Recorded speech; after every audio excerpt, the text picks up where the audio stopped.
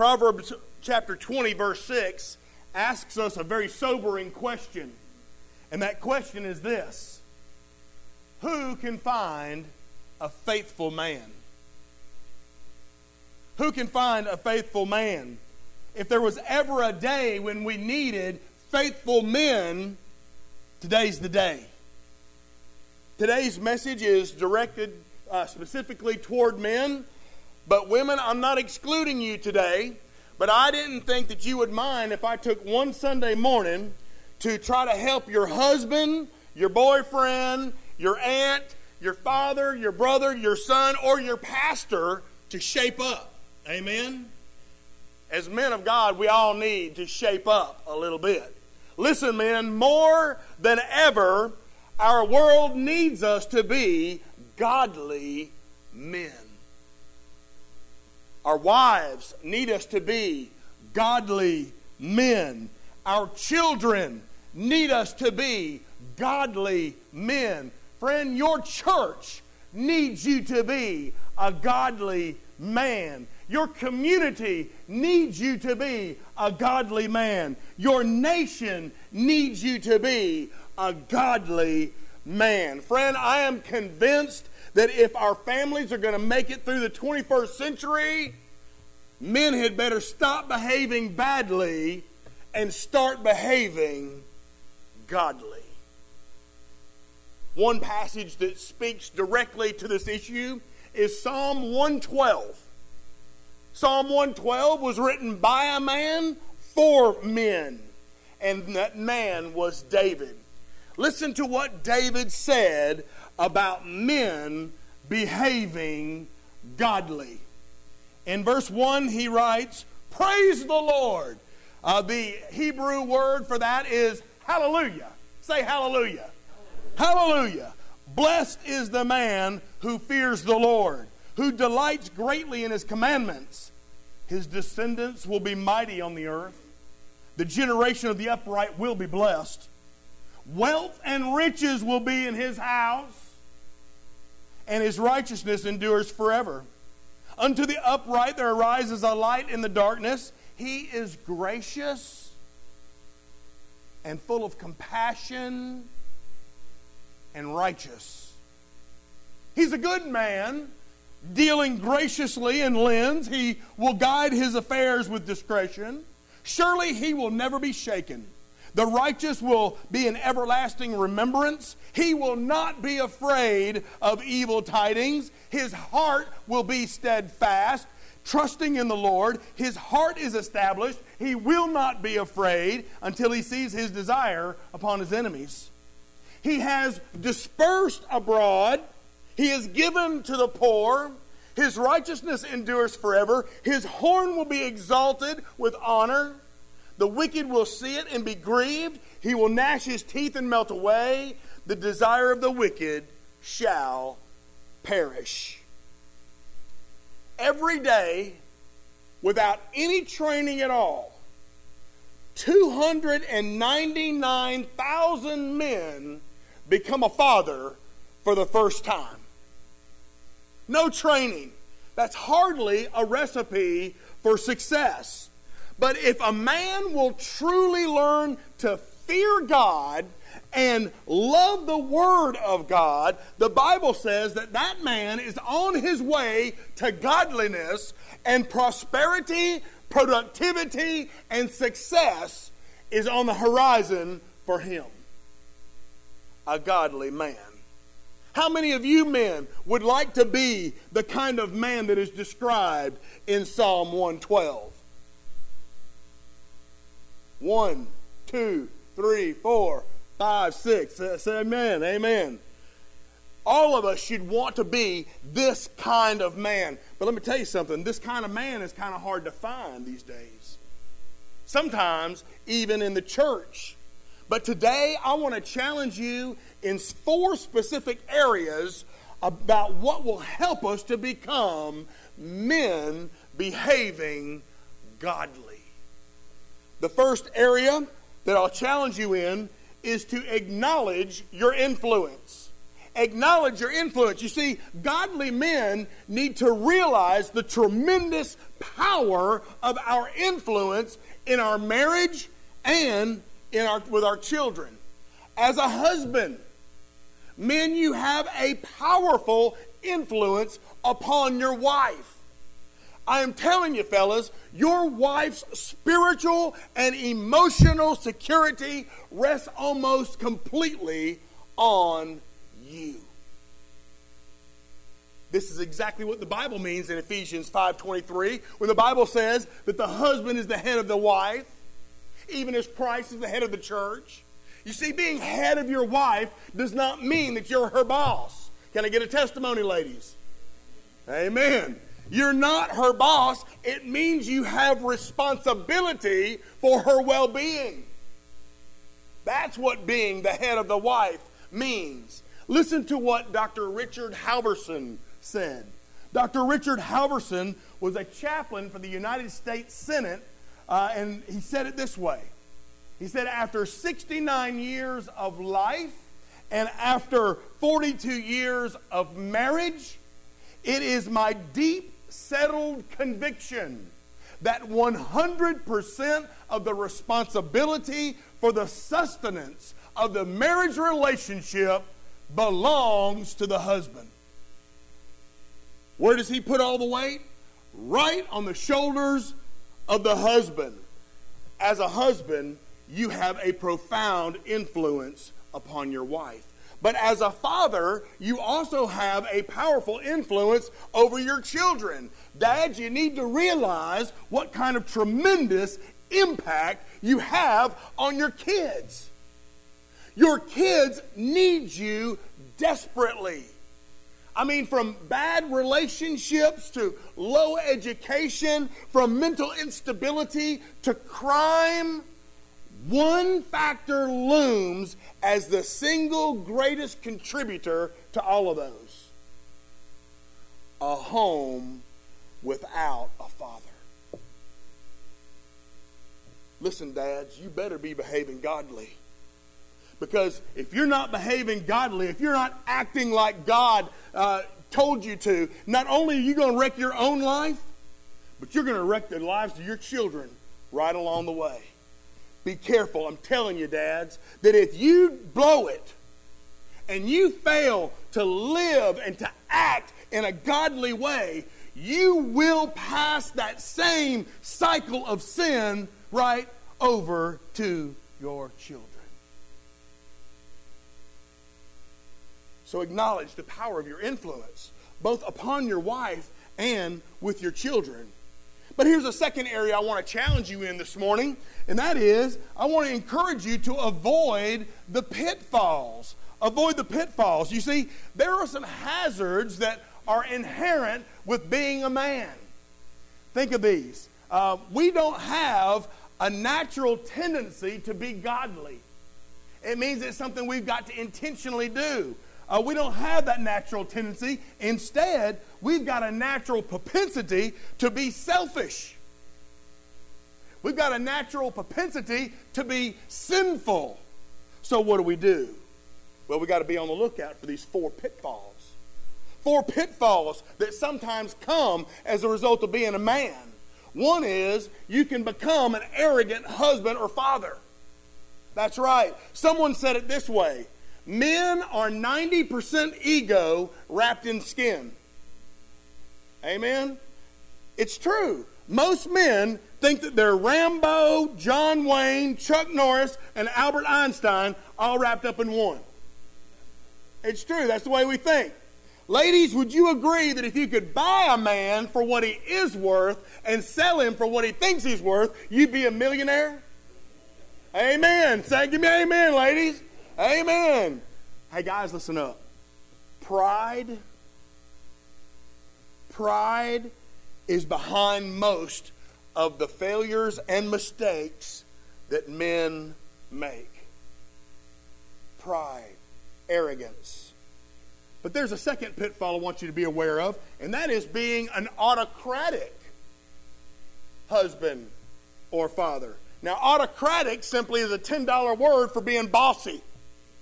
Amen? We got some bossy men. Amen.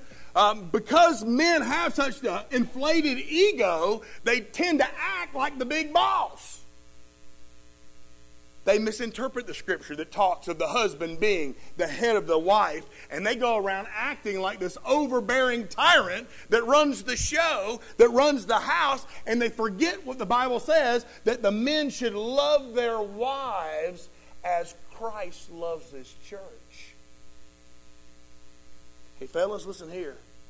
If you're autocratic, if you're overbearing, if you're demanding and controlling in your home, you are headed for serious, serious trouble.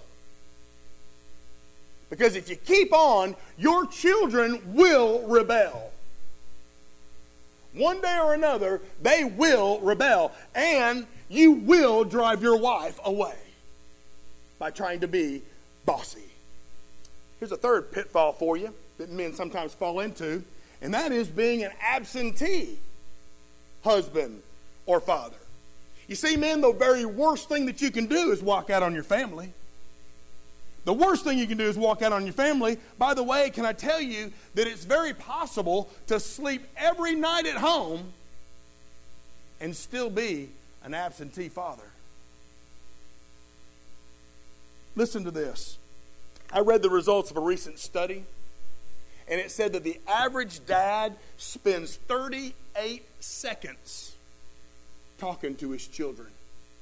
Just 38 seconds in the course of the day. Friend, if your career, quote unquote, keeps you from getting involved in your kids' lives, if you don't take the time to build a relationship with your wife and with your children, if you are too busy or too tired to connect with them emotionally, you are guilty of being an absentee father or husband. It happens all the time. I mean, if your kids are acting up, could it be that they desperately miss you and they're crying out for attention? Very possibly. So the pitfalls are being an arrogant husband or father, being an autocratic husband or father, or being an absentee husband or father. But there's a fourth one, and that is being an abusive husband or father. The rate of domestic violence, especially that with men abusing their wives and children, seems to be rising exponentially. It's very commonplace. Hey, fellas, let me tell you something. A real man never abuses his wife or his children. He never does that. If you are physically abusive, you are not a man. If you are physically abusive, you're not a man, you're a wimp. You're not only a wimp, but you're a bully. And you're not only a bully, but you're a loser. Because real men don't abuse their wife or children. By the way, you don't have to use your fist to inflict pain. Wives and children can be hurt by the way you talk to them. Whether you're trying to criticize them all the time or telling them off all the time, they can be hurt that way. Wives and children can be hurt in the way you try to control them or dominate their life or continually oppress them. Friend, abusive is not always physical. You may not ever hit your wife. You may not ever hit your child, but the way you treat them and the way you talk to them, sometimes those leave emotional scars that will last people's whole life. Men, avoid these pitfalls that sometimes come with being a man. Refuse being arrogant. Refuse to be autocratic. Refuse to be absent. Refuse to be abusive. But not only must you acknowledge your influence and must you avoid the pitfalls, but you also, in this third area, must arrange your priorities. Now this is harder for a man because many men have their priorities all out of whack. Amen? A lot of men have their personalities all out of whack. There's a magazine that's entitled Industry Week. And in that magazine, Industry Week, they surveyed a bunch of managers all over the country and asked them, what do you worry the most about? The number one worry was personal health. The number two worry was lack of time.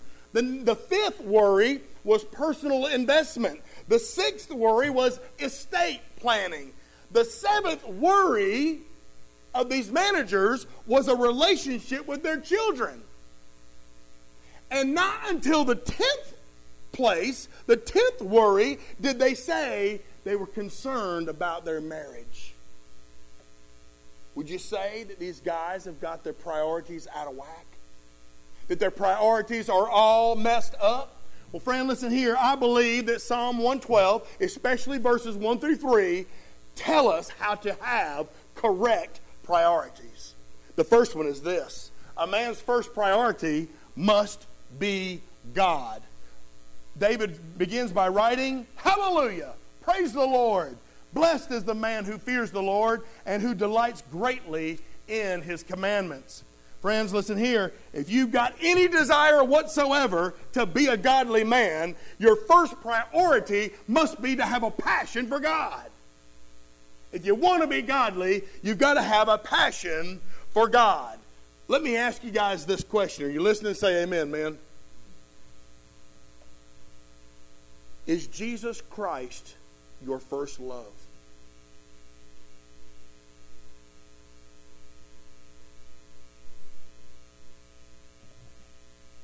I can't answer that question for you. But if you look in the mirror and you ask yourself that question, honestly, what is your answer? Is Jesus Christ my first love? Do you think about him more than sports? Do you think about Jesus more than your job? Do you think about Jesus more than recreation? Do you give him first place in your time priorities? Do you give Jesus first place in your finances? Do you talk about Jesus naturally in the course of your daily conversation? Do you have a hunger and a passion to know Jesus better? See, guys, do you want to know who or what has first place in your life? Well, who or what do you think about the most? Who or what consumes most of your time? Because whatever you think about the most and wherever you spend the most time is what has first place in your life. A man's first priority must be God. But a man must also make a priority of his family. Listen to what verse 2 David said. His descendants will be mighty on the earth. The generation of the upright will be blessed. You see, guys, most men are failing when it comes to their families. They fail to spend enough time with their families. They fail to meet the needs of their wives. They fail to get in touch and express adequate affection to their children. They fail to communicate godly values and spiritual truth to their family. Why is that? Because by nature, most men tend to find their identity in their work. They're successful at work, they deem themselves to be successful. If they're unsuccessful at work, they deem themselves to be unsuccessful. But I say they're taking their jobs way too seriously. They're taking their jobs way too seriously because in doing so, they're neglecting what should be first place.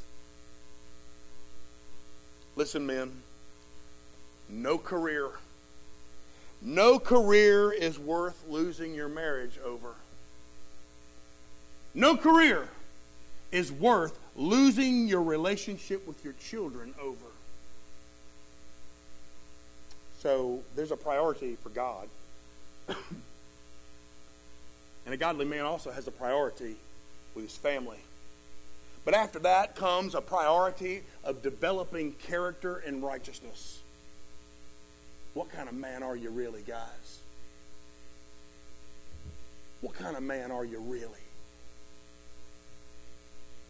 In the verses 3 through 8, David talks about a man who has made a priority of developing inner character and developing personal righteousness. Look closely at what this kind of man is. In verse 3, we hear that this guy is righteous. His righteousness endures forever. In verse 4, we find out that he's gracious and compassionate.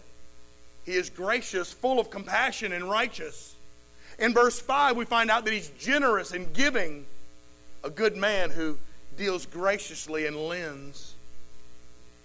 In verse 5, we find out that he's also humble and discreet. He'll guide his affairs with discretion. In verse 7, we find out that he's steadfast and faithful. His heart is steadfast, trusting in the Lord. And finally, we find in verse 6 and 8 that he's reliable and he's fearless. He'll never be shaken, and he'll always be established. Men, we need to make a priority of continually developing inner integrity and personal righteousness. And that's going to require you being intentional in doing that. Developing godliness.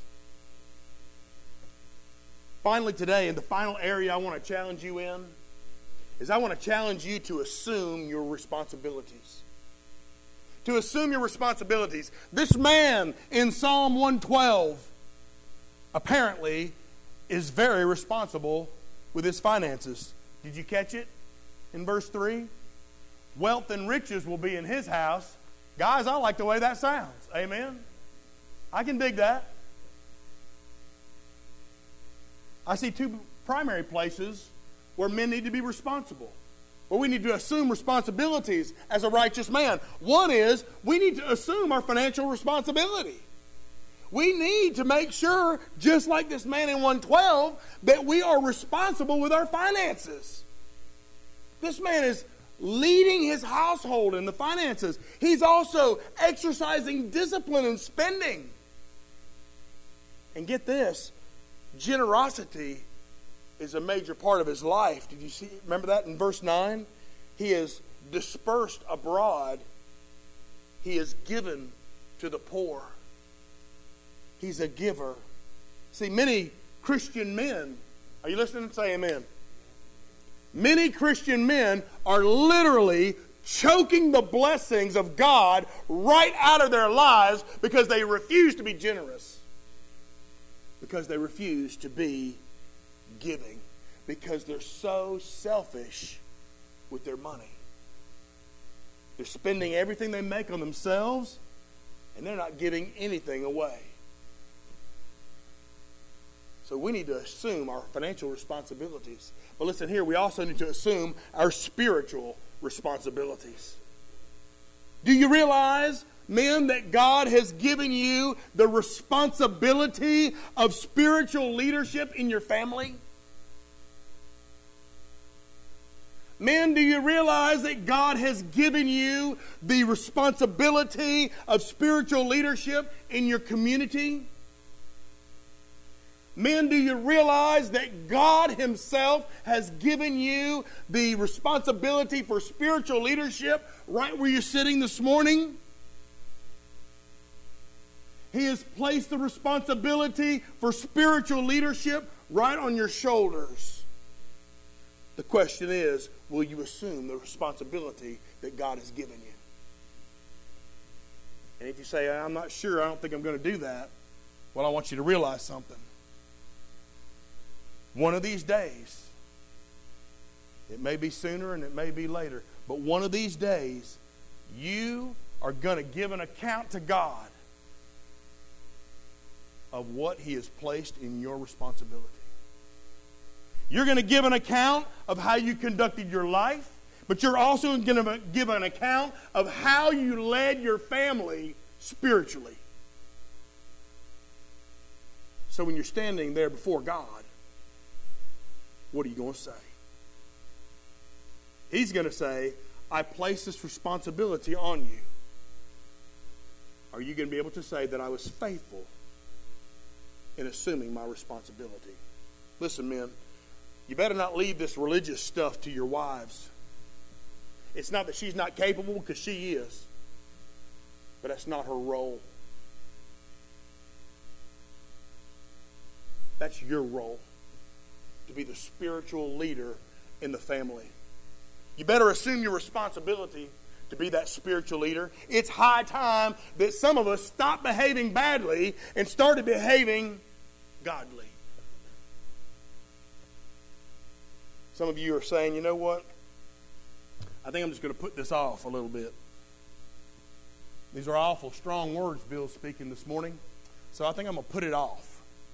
Maybe you're thinking, you know what? I'm just going to deal with this later. It's Father's Day. I'm not going to deal with this today. But guys, the time to deal with the spiritual condition of your family is right now. Right now. Today. And I can't think of a better day than Father's Day to assume those responsibilities, to arrange your priorities, to avoid the pitfalls, and acknowledge your influence upon your bride and upon your children. Some of you have been hearing this for an awful long time from your wife. Some of you may have even been hearing a lot of this from your children. Today you've heard it from your friend and pastor. And hopefully I pray that you've heard it from God in your heart. So I wonder, are there some men here this morning that are man enough? Are there some men here today that are man enough to make some serious changes in your life today in order to be a godly man? I wonder if there are some men here today who are willing to stand up right now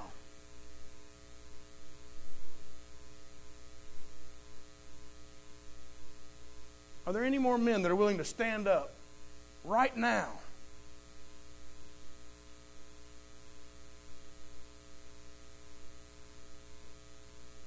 Are there any more men willing to stand up right now?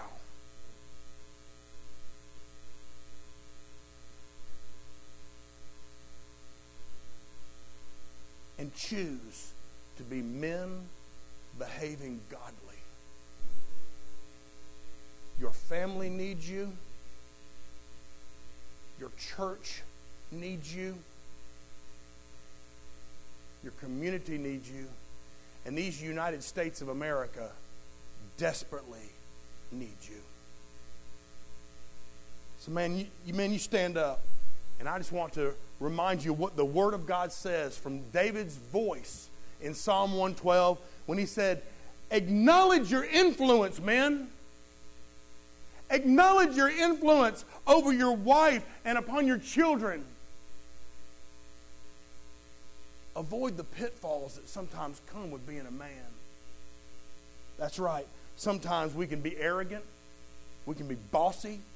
Sometimes we can be absent. Sometimes we can be abusive.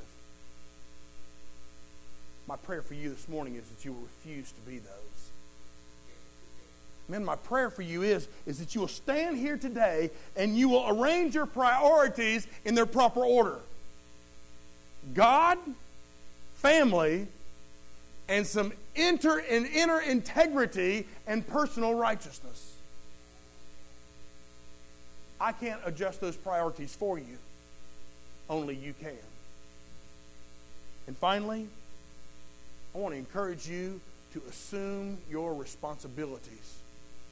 Financially, but most of all, spiritually. Your family needs you this morning. Let me pray for you. Father God, as these men stand over their wives, over their families, they have declared by standing this morning that their desire is to behave godly and to live a life that honors you. Father, I pray that you would help us to overcome the pitfalls that sometimes are inherent with being a man. That, Lord, we would acknowledge the influence that we have. That, Father, we would assume those responsibilities, the God-given role you've given us as your men.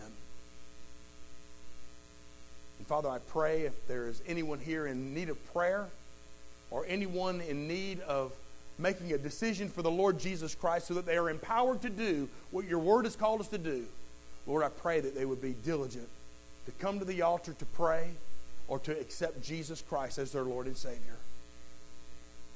Father, lead them, guide them, and help them be the men of God that you've called them to be. In Jesus' name we all pray. And God's men said, Amen. Amen. Let's all stand. Let's sing. Amen. Jesus paid it all. Let's stand.